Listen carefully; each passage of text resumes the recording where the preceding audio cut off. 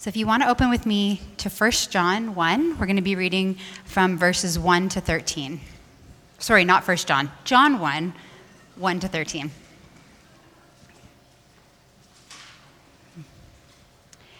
In the beginning was the Word, and the Word was with God, and the Word was God. He was in the beginning with God. All things were made through him, and without him was not anything made that was made. In him was life, and the life was the light of men. The light shines in the darkness, and the darkness has not overcome it. There was a man sent from God whose name was John. He came as a witness to bear witness about the light, that all might believe through him. He was not the light, but came to bear witness about the light. The true light, which gives light to everyone, was coming into the world. He was in the world, and the world was made through him, yet the world did not know him. He came to his own, and his people did not receive him. But to all who did receive him, who believed in his name, he gave the right to become children of God, who were born not of blood, nor of the will of the flesh, nor of the will of man, but of God. This is the word of the Lord. Well, friends, family, brothers and sisters, it is good to be together today. My name is Matt, and I'm one of the leaders of our church family, and every single Sunday we get the opportunity to get together, and we call this our family reunion. So amongst our staff and our leaders, we don't actually call this church because church is a group of people. Church is not a place that we go. So if you are new to our church family, we refer to Sunday mornings as our family reunion. I'd encourage you to use that language. My youngest son, Cade, he's 3 years old, and we went over to my in-laws' place for lunch last Sunday afternoon, and my mother-in-law said, "How was church today?" And my little 3-year-old Cade said, "It's not church, Nana, it's reunion." And so we are training our children in the way that they should go, the way that we ought to think about the church as God's people. So welcome, church. It is excellent to have the opportunity to gather together today. Well, I was at the Toronto International Film Festival yesterday, had the opportunity to see the fantastic movie, A Beautiful Day in the Neighborhood, which is going to be coming out. Tom Hanks plays Mr. Rogers. It was amazing. And one thing that Mr. Rogers incorporated into his show, he was brilliant, was allowing and inviting kids to experience their emotion. He understood that children were not just thinking beings, that they were feeling beings, and that children needed to be invited into having a place that they could experience their emotion, because we are thinking beings and we are feeling beings. So before I jump into our message, I'd love to invite you to take a moment to do a personal check-in and see how you're feeling this morning. And if you are a Jesus person, you can invite Jesus into that. And even if you're not a Jesus person, I'd encourage you or challenge you to invite Jesus into that emotion. Not believing that Jesus wants to immediately change how you're feeling, but simply address and experience your emotion with you. So why don't you do that, and then we'll keep going this morning.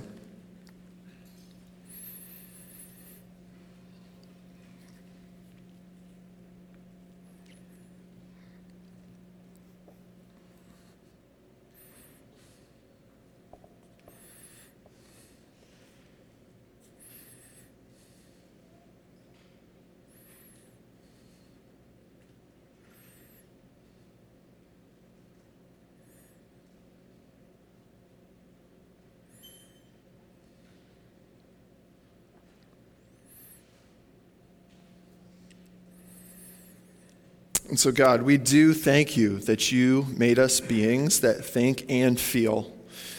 And this morning, God, I don't know where everyone is at that is in this room today, but God, the room with this many people in it, certainly there are people across the spectrum feeling many different things. And so I thank you, Jesus, that you see each person here and you know how they're feeling, and we pray that you would meet them in that.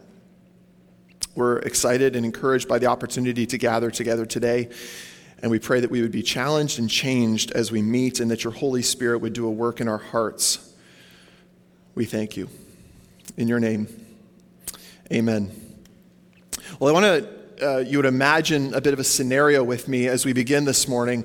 Imagine that a plague breaks out in the city of Guelph, and this plague is leading to the death of numerous amounts of people, and it's discovered that as you come in contact with somebody with this disease or with this plague, that you would die.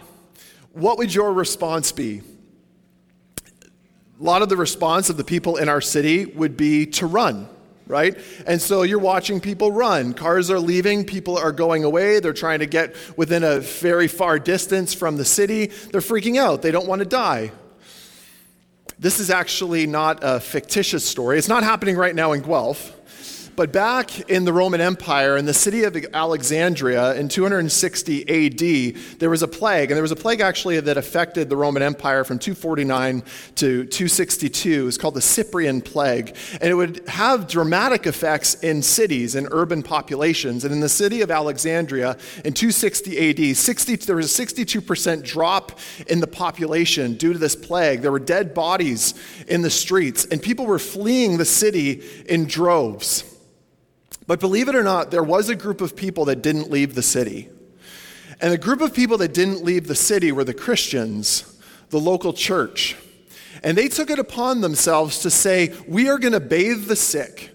We are going to literally bleed for our city, bleed for our neighborhoods, and come alongside these people. And eventually the plague was actually overcome. And it was overcome in part because of the hygienic practices of the Christians who would bathe the sick. And many of them themselves died. But they said, we're not going anywhere. If there's a tragedy affecting our city, affecting our culture, we are going to stay and care for the sick. It's an incredible example. It's the sort of example that we look at and we say, would I have done the same thing? Now, of course, we then have to ask the question of why would they do this? Why would they, at the expense of themselves and for some of them their own lives, stay in their city if this was what was going on? And as I said, it was the Christians, the church, and the reason that they stayed, the reason that they remained, the reason that they bathed the sick was because they had faith and put their trust in a person, in Jesus Christ, who had come and had served them. Because the gospel, the good news of God, had changed them, because they recognized how they had been served, they're looking out at the world and saying, who would we to run? We have to serve the world that's around us. We have to serve our city. We must serve our culture. We must be neighbors. And neighbors are called to love because Jesus came to serve and give his life as a ransom for many, so we must give our lives and serve as well. We began exploring last week what the gospel is, and the gospel is that God himself has come to rescue and renew creation through the life, death, and resurrection of Jesus Christ on our behalf. And what we explored and what we realized last week is that when we trust the good news of the gospel, it changes who we are. And then therefore, from who we are, we will then know how to live. When you know who you are, you will know what to do. And so these Christians in the city of Alexandria knew what to do because they knew who they were. Their identity had been changed, and therefore they knew what they were to do and how they were to respond to their city.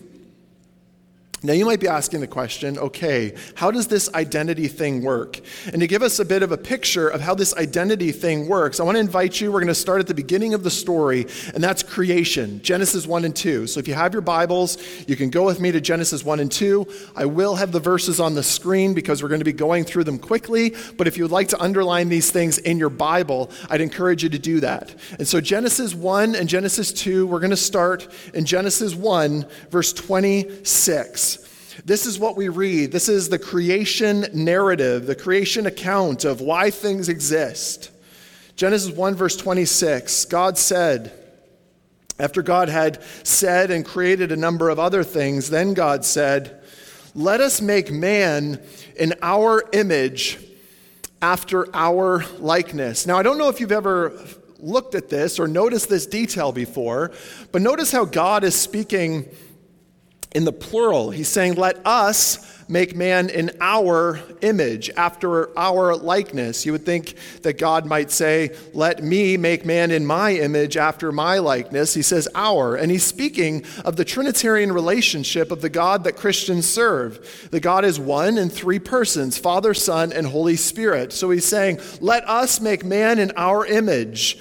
In the image of God, he would go on to create them. So Genesis 1, verse 27 tells us, so God created man in his own image. In the image of God, he created him. Male and female, he created them.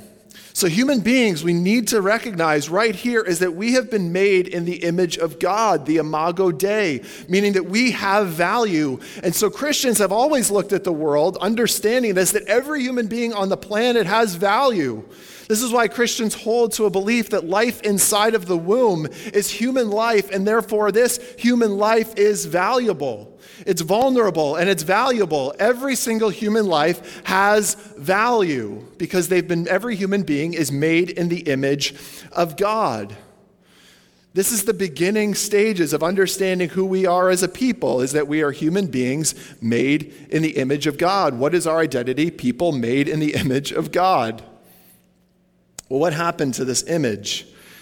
Because many of us don't necessarily feel like we've been made in the image of God, or we look at the world and it doesn't seem like people understand their identity. This is in Genesis 3, where human beings, rather than trusting God and the identity that he had given them, pursue an identity apart from God. Genesis 3, verse 5, we'll start there. This is Satan tempting these first humans. For God knows that when you eat of it, he's speaking of this fruit of a tree, God knows that when you eat of it, your eyes will be opened and you will be like God. Notice the temptation here. They were already made in the image of God. But what does he tell them? You will be like God from doing what? From doing something to have an identity. In Genesis 1, human beings have an identity. We know who we are, then we'll know what to do. Satan is trying to reverse the order. Do something, then you'll know who you are.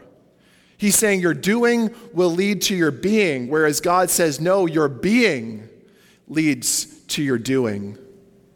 Well, what's the result? Well, Eve, she also gave some to her husband who was with her, and he ate. Then the eyes of both were opened, and they knew that they were naked, and they sewed fig leaves together and made themselves loincloths. They're shameful. They're certainly shameful of their bodies. And then the results of this lack of trusting God and instead trusting themselves and their own identity this is what we read. By the sweat of your face you shall eat bread till you return to the ground, for out of it you were taken, for you are dust, and to dust you shall return. Enter death. Confusion. We read that there will be toil as people work. There will be toil as people labor. And again, the temptation is to not trust God in the identity that he has given you. Instead, trust yourself. And when you trust yourself, you'll trust to create your identity from what you do will lead to who you are.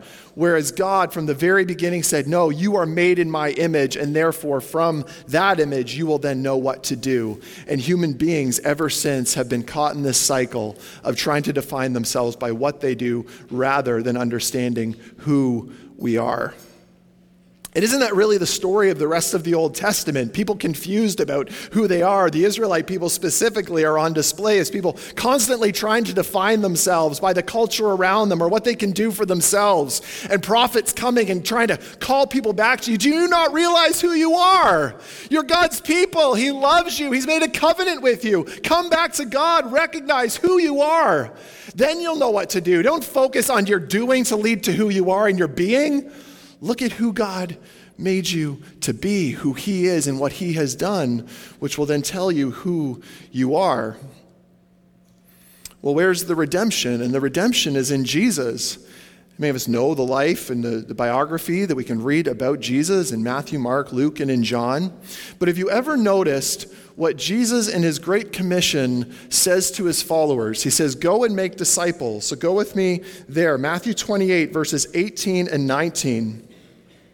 This is Jesus as he's just about to go back to the Father. He makes an identity statement, and we can so easily miss this. And so I hope to point it out to us today so we can see how powerful and important this is. Matthew 28, 18 to 19, Jesus says to his followers and to his disciples, all authority in heaven and on earth has been given to me. Incredible statement. All authority in heaven and on earth has been given to me. Then he tells his followers, go therefore and make disciples of all nations. And then what are we to do? Baptizing them in the name of the Father and of the Son and of the Holy Spirit. I want to read that second part again. It's so critical. Make disciples of all nations, then baptize them in the name of the Father and of the Son and of the Holy Spirit. Have any of you ever caught that before and realized the significance of that statement? You know, when we baptize people, as we have in our church family before, usually when I'm baptizing someone, I say over them, or if somebody else is baptizing, we baptize someone, and baptism means immerse. It's the Greek word baptizo. It quite literally means to soak, to immerse. And so what Jesus is indicating, and what Jesus is instructing is when you baptize people, when you immerse people underwater, you baptize them into the name of the Father, the Son, and the Holy Spirit. You're baptizing them into their new identity, their restored identity under God, made in his image, Father, Son, and Holy Spirit. When someone comes to know Christ and they are baptized into their identity. Their identity is being restored because the identity has been broken. So when we baptize and we say that, Father, Son, Holy Spirit, it's not just, this is a nice thing to say over someone's baptism. No. It's a statement to those that are watching and to the person that what is happening here is death to life, new identity, new whole person. 2 Corinthians 5 verse 17 describes what happens when we come to Christ, when we trust in Jesus. Therefore, if anyone is in Christ, he is a new creation. The old has passed away. Behold, the new has come.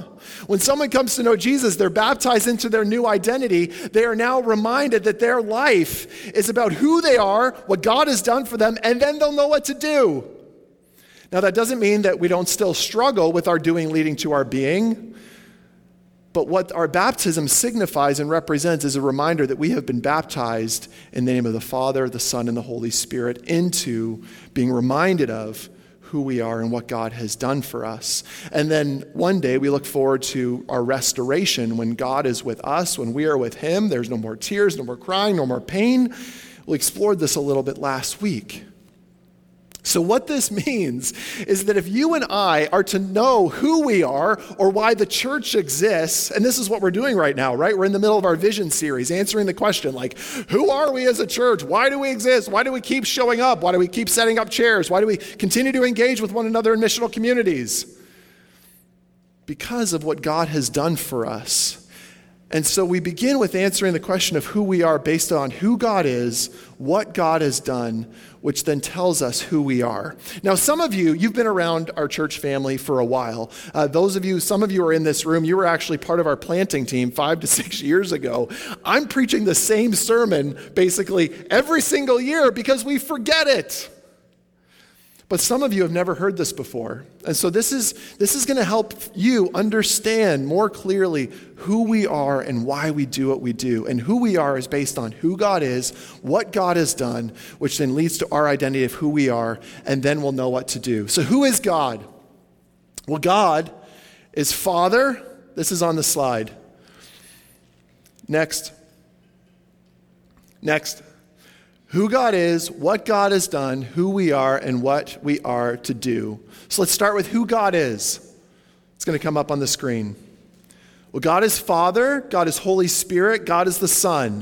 What has God done? As we just read, God has created us in his image, and he adopts us as his children, which means who are we? Family. I'm just going to stop there for a second, okay? Does this make sense? If this makes sense, would you please raise your hand as we're trying to do this identity thing? Does this make sense? How we figure out who we are is based on who God is, what God has done, which then leads to our identity. It doesn't start with who are we, then what do we do, then who God is, then what God has done. That's backwards. We start with who God is, what God has done, which then tells us who we are. So who are we? We, the church, are family. Why? Because we've been created in the image of God, and we've been adopted as his children. Now, let's walk out this adoption family thing a little bit more. John 1, verses 12 to 13. Andrea read it earlier. Maybe you caught it, maybe you didn't. But to all who did receive him, who believed in his name, he gave the right to become children of God, who were born not of blood, nor of the will of the flesh, nor of the will of the man, but of God. Galatians 3, verse 26. In Christ Jesus, you are all sons of God through faith. Galatians 4, verses 4 to 7. But when the fullness of time had come, God sent forth his Son, born of woman, born under the law, to redeem those who were under the law, so that we might receive adoption as sons. And because you are sons, God has sent the Spirit of his Son into our hearts, crying, Abba, Father. So you are no longer a slave, but a son, and if a son, then an heir through God. 1 John 3, verse 1, behold the greatness of God's love for us, that we should be called children of God. What does this mean? Well, simply put, God the Father adopts us as his children through Jesus the Son. Okay, so next question. What does it mean to be adopted by God the Father? Some of us are like, okay, so we're family. You're reading this language of adoption, but what does it actually mean to be adopted by the Father? And friends, this is good news. Number one, it means that we have a new name. If you put your trust in Jesus and you're adopted into his family, you have a new name. You know, some of us in this room, and you know immediately if I'm talking to you, are not happy with your last name. Because your last name represents a history. And that history is a broken history. That history is a hurtful history. That history is a history that you would like nothing to do with. And every time somebody says your name, they say your first name, and then they say your last name, you cringe. You say, I wish that wasn't my last name. I wish I didn't need to identify with this name. Maybe for some of us, it's because we have fathers that we are not pleased with because they were not fair, they were not just, they were not good dads. But we share the same name as our father because it's been handed down to us. When you are adopted into God's family, you are given a new name. When Jesus is baptized, a voice from heaven comes and says, "This is my beloved Son, with whom I am well pleased." When you are adopted into God's family, the same thing that God the Father says over Jesus the Son, he says over you. So my name is now Matt, a beloved child of the Most High God, with whom he is well pleased. I am a beloved of God the Father. He loves me. He's adopted me into his family. I have a new name. My last name is not what defines me and my family. The new name that I have through Jesus and God the Father adopting me through Jesus the Son is now my new name. Some of us in this room, that feels heavy.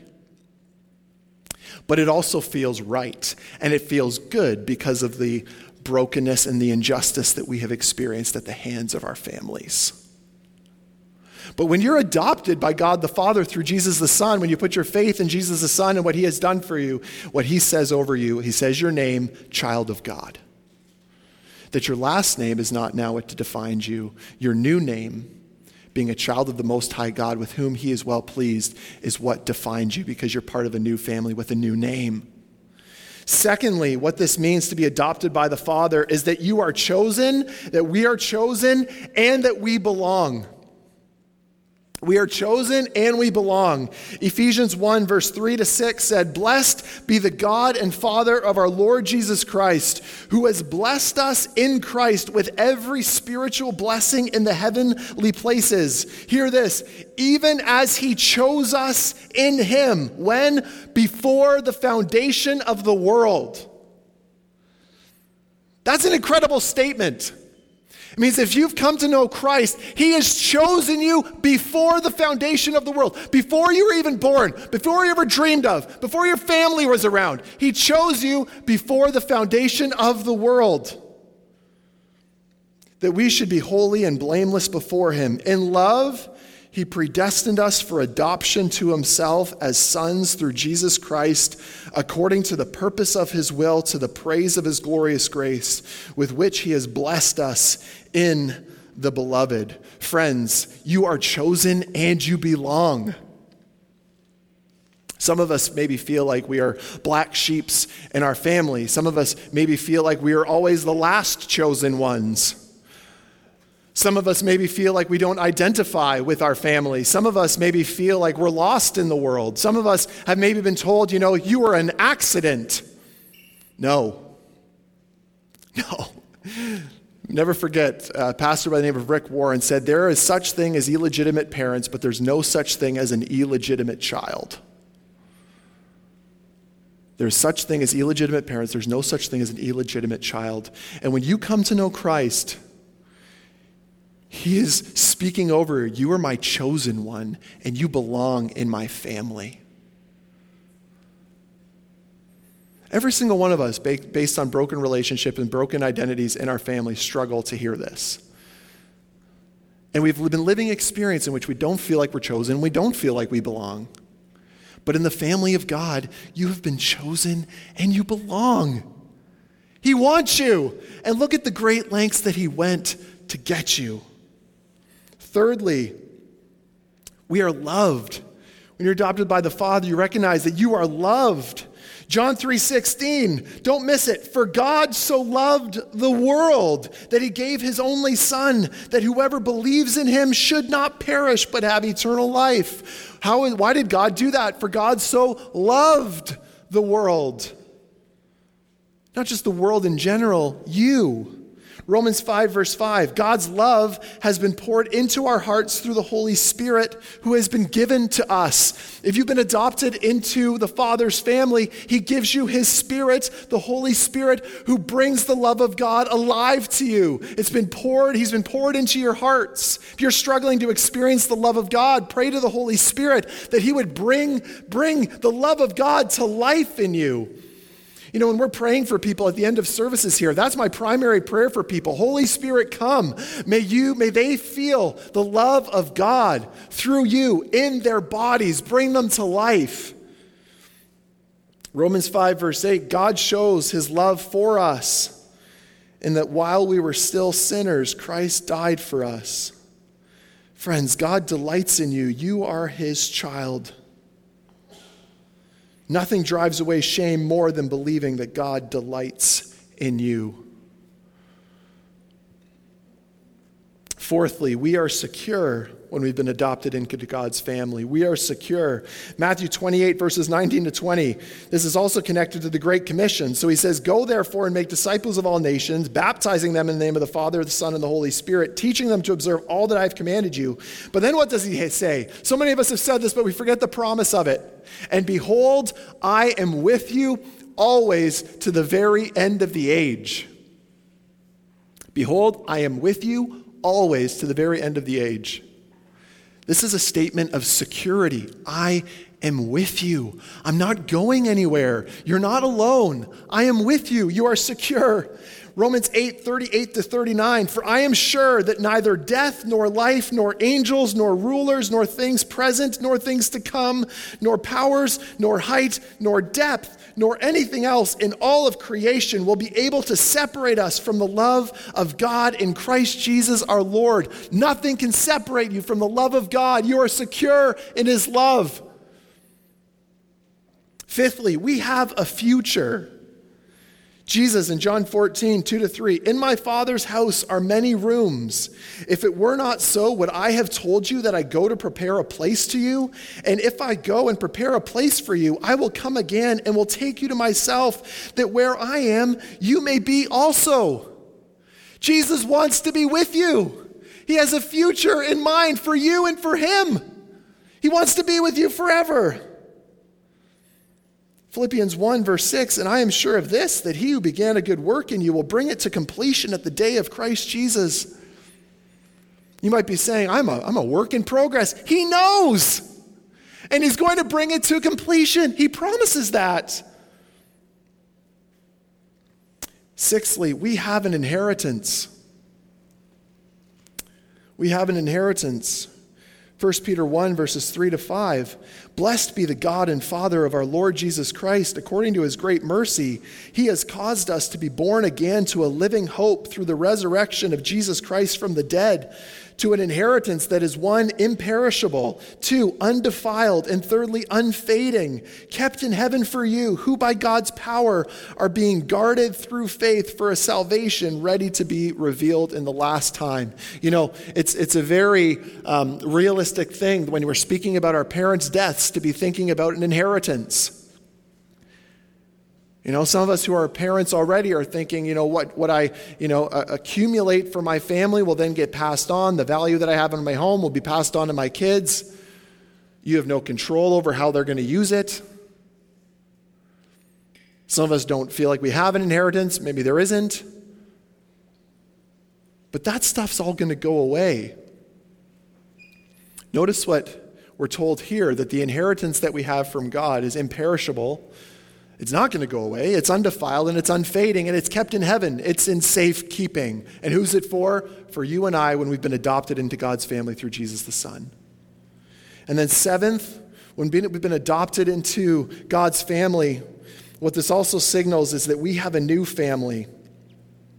Jesus in Mark 3, verses 34 to 35, said to those who are sitting about him when his mother and siblings have come to take him away, this is what he said. And looking about at those who sat around him, he said, "Here are my mother and my brothers.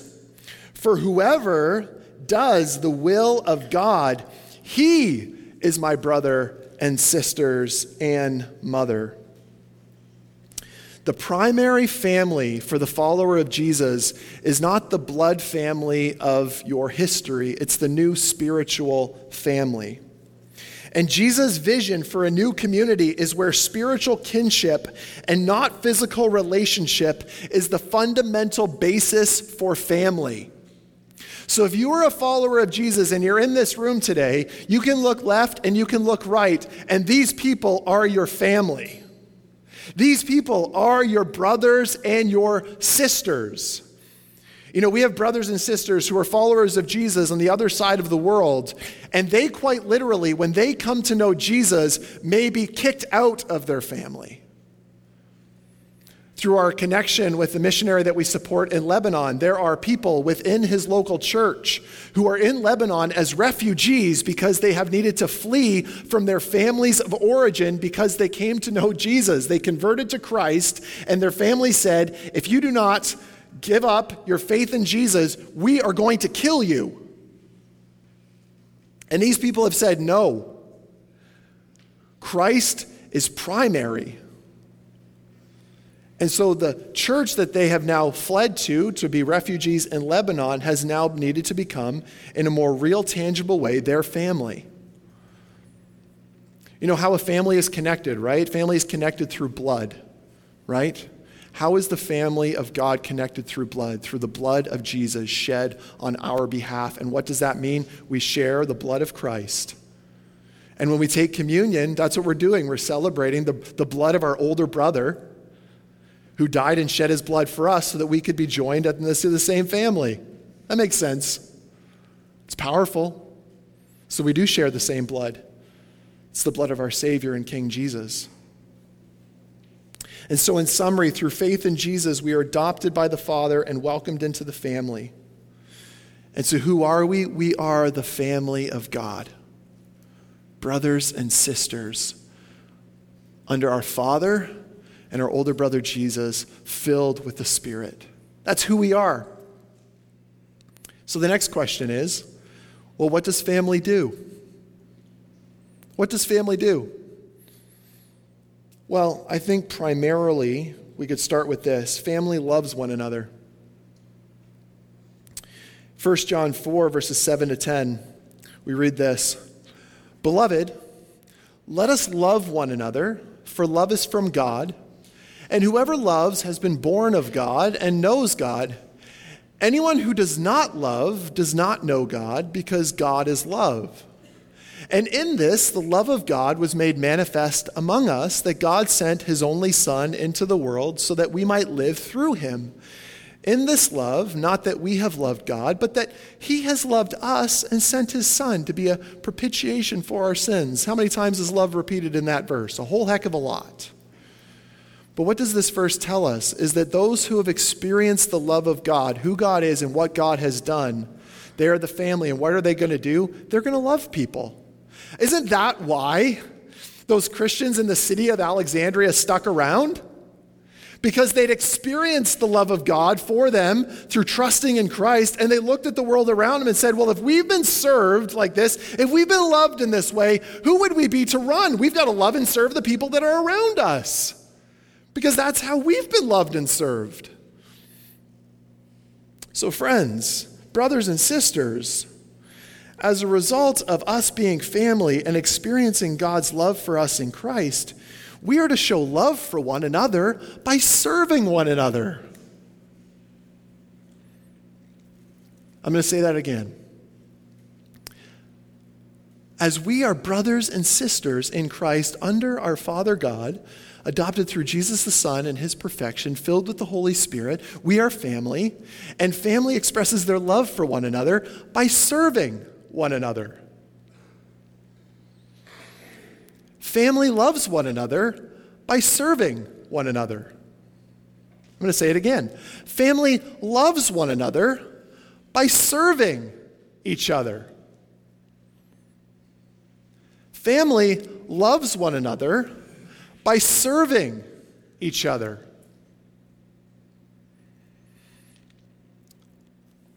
In 2 weeks, September the 29th, we have made a decision as leadership that we do not have enough people to provide a healthy discipleship environment for our kids. And one of the reasons is that is because we don't have enough volunteers in our City Kids ministry. Now, rather than running a program in which we would put your kids at danger and risk because there would be 4 volunteers for 50 or 60 kids, we have made the decision to say we're not going to let that happen. And what we will do is we will not provide a City Kids ministry program, because what our value and desire is that we would disciple your children to go and to follow and love Jesus in this world. And we can't provide that. We are not providing a daycare service. We are providing an environment to disciple children, because we want them to grow up and to love Jesus. And so we have made a decision as a leadership to say, you know what?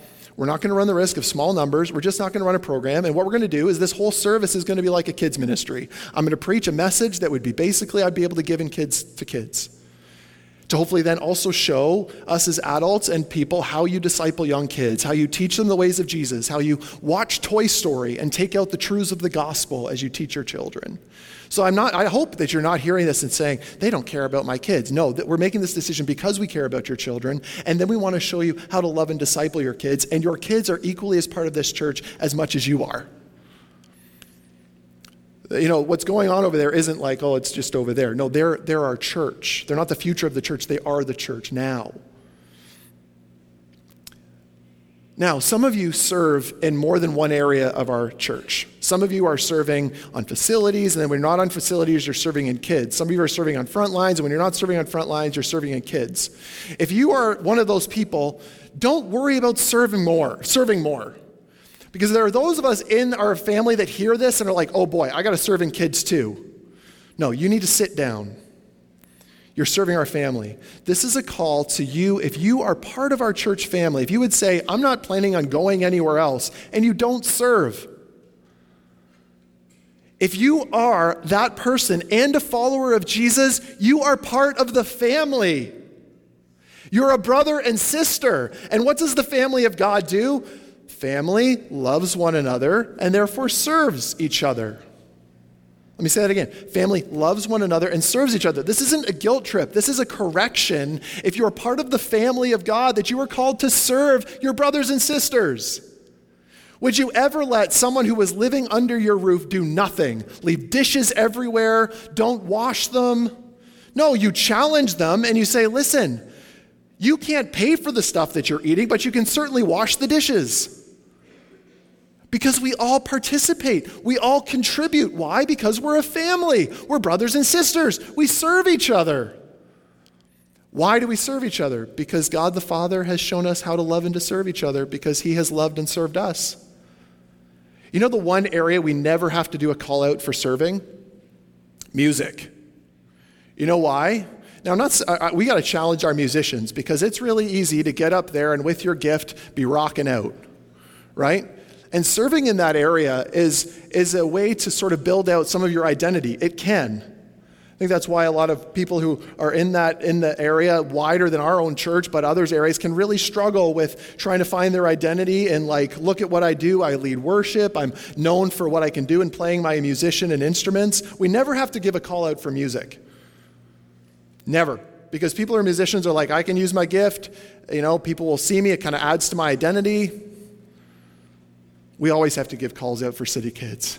We always have to give calls out for facilities. Why? Because it's not sexy. It's not glamorous. Facility shows up here at 8 a.m. and they set up chairs. That's not glamorous or sexy. But you know what I was reminding our facilities team of this morning? That they serve the rest of our family. So that we can all show up and we can enjoy this morning and enjoy our reunion together and love each other. Right? They set chairs up so that maybe people who are a part of this gathering today who don't know and love Jesus can come and hear the good news of Jesus and come to know Christ and then begin serving the family. So friends, family loves one another, and the way that we love one another is we serve one another.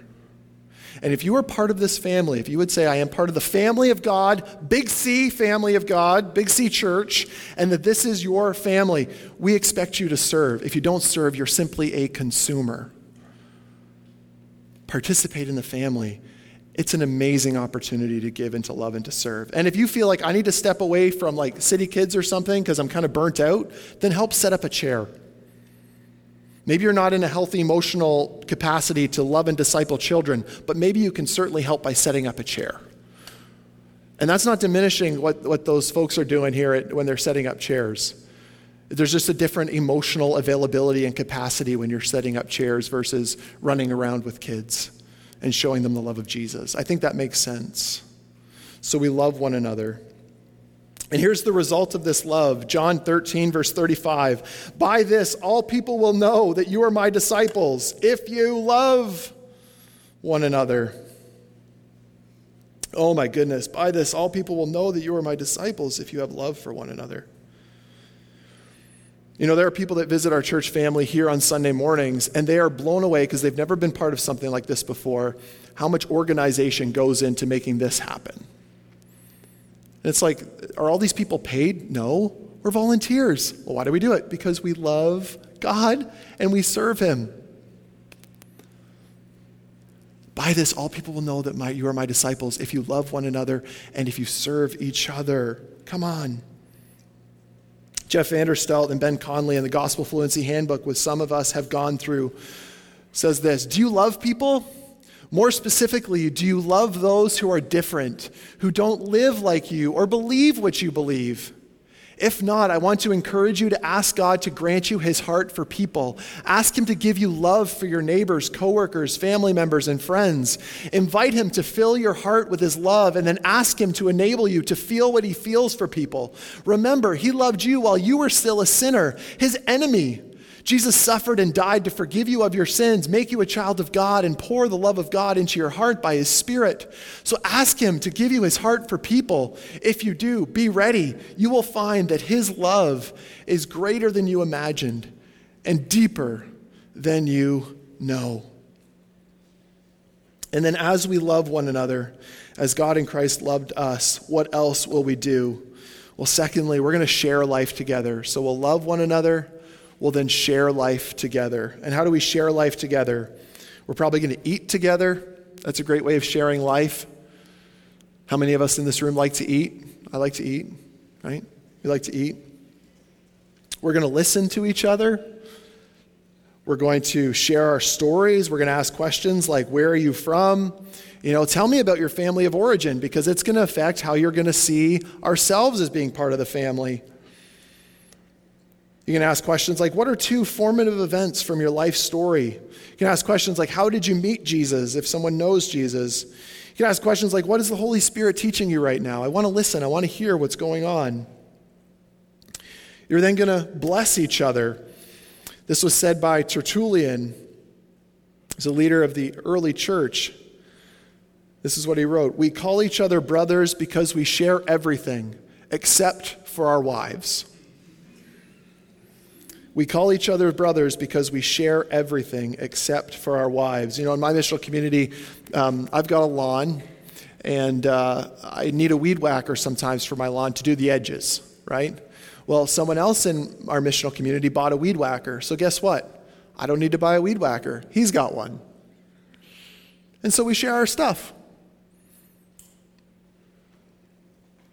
We're going to celebrate together. This might be birthdays, traditions, holidays, or milestones. In our missional community, we've been celebrating birthdays. We organize it. We get each other a gift card. We sign a card every time there's a birthday. I heard of a missional community this week. They get piñatas for every birthday, and every week they're whacking piñatas or however amount that birthdays there are. Maybe, I don't know if they do piñatas for adult birthdays too. Probably worth doing. I'd like to whack a piñata sometimes. This is what the family does together. We share life together, and then we recreate together. We'll go and do things together. We have fun together. We enjoy one another's company as we share life together. It can be so tricky that as we talk about this, that because we're so used to defining ourselves by what we do, that as we hear a message like this, that we can go, oh man, I've really failed. I've really messed up. Or you're feeling like a guilt trip from me saying, hey guys, we got to serve. But remember, it's our heart that needs to be changed, and our heart is changed when we're reminded of who God is and what He has done, which then tells us who we are. You see, when we live from who we are, we will know what to do, and who we are is family adopted by the Father through Jesus the Son, loving one another and sharing life together. When we live from who we are, we will know what to do, and who we are is family adopted by the Father through Jesus the Son, loving one another and sharing life together. And family, this is so basic. So basic. Who are we? We're a family. Why? Because God the Father has adopted us as His children. And what does family do? We love one another, we share life together, and we love one another by serving each other. And how will then the world know that we are disciples of Jesus? By how we love and how we're serving one another. That's amazing. And we have so fallen short. And so we can be so thankful to God's grace expressed and shown us in Christ, that He has saved us even while we are sinners and while we still struggle with sin. We're going to take communion now. And so I think I've prepared us for communion. That as we're about to celebrate God serving us, that we ought to reflect on our own lives of love, recognizing that we are family, recognizing that we have been adopted. And so as you confess your sin to God, maybe you'd even turn to the person beside you and confess your sin to them. Then maybe you'd say, I need to press in. I want the Holy Spirit to make the love of God real to me. Ask Him to do that. He's faithful and true and just. Let's pray. You're going to take the element. If you're a follower of Jesus, you're invited to participate. If you're not, just let the stuff pass by. And as you do that, hold it, and then I'll come up after a song, and we'll all take it together. Let's pray. Jesus, we thank You for Your love for us. We thank You that we've been adopted into the family, and we are brothers and sisters. And God, this is heavy because we struggle to love. We so struggle to love. We struggle to serve. So God, challenge our hearts today. May we love and serve one another. And may the world know that we are disciples of Jesus by how we love one another. We thank You.